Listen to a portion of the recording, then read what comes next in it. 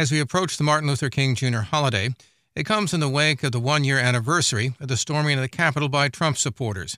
This is Don Rush. The images from that day of the Confederate flag in the nation's capital and racial slurs against the Capitol Police raise questions about where we are as a nation.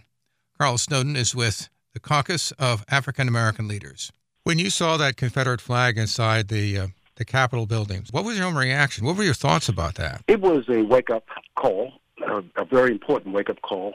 There's always been this element in the American body politic that has existed. And what that breaching of the Capitol did was remind us that element is still very much alive. Again, when we go back and look at the wisdom that Dr. King and Malcolm and others left us, it is to be able to be vigilant. We cannot assume that racism has been eradicated in this country because we've been able to make some progress as it relates to electing an African-American president, or in this case, a vice president who happened to be African-American. And one of the troubling things I've witnessed is a new polling data that says for the first time, 40% of Republicans believe that violence is okay. That is very, very troubling.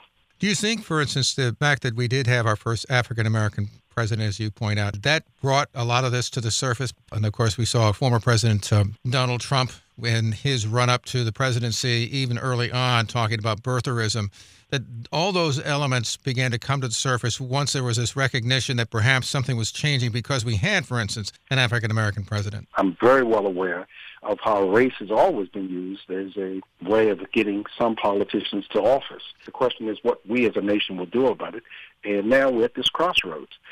President Joe Biden, when he was running for the presidency, said that this race was about the soul of America. Well, in many ways it is about the soul of America.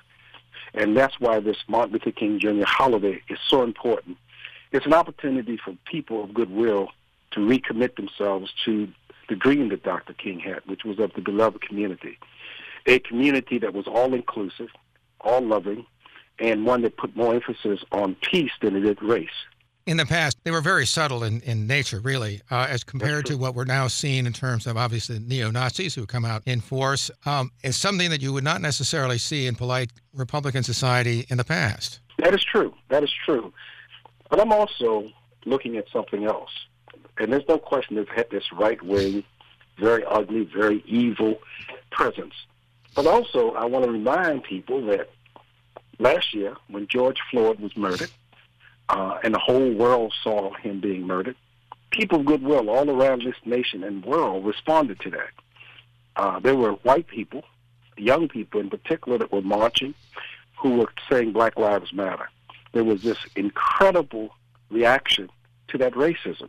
The reason why Donald Trump is not in public office today, let us not forget, it was the fact that a majority of Americans rejected his presidency. And then we saw what happened when people of goodwill get mobilized and energized and organized. What happened in Georgia has to be considered a reaction to the racism. They said in Georgia that no black man would ever get elected to become U.S. Senator. But the masses of people came out in great numbers. So I think we have to be cautious, but also think we need to realize the strength that we have when we come together.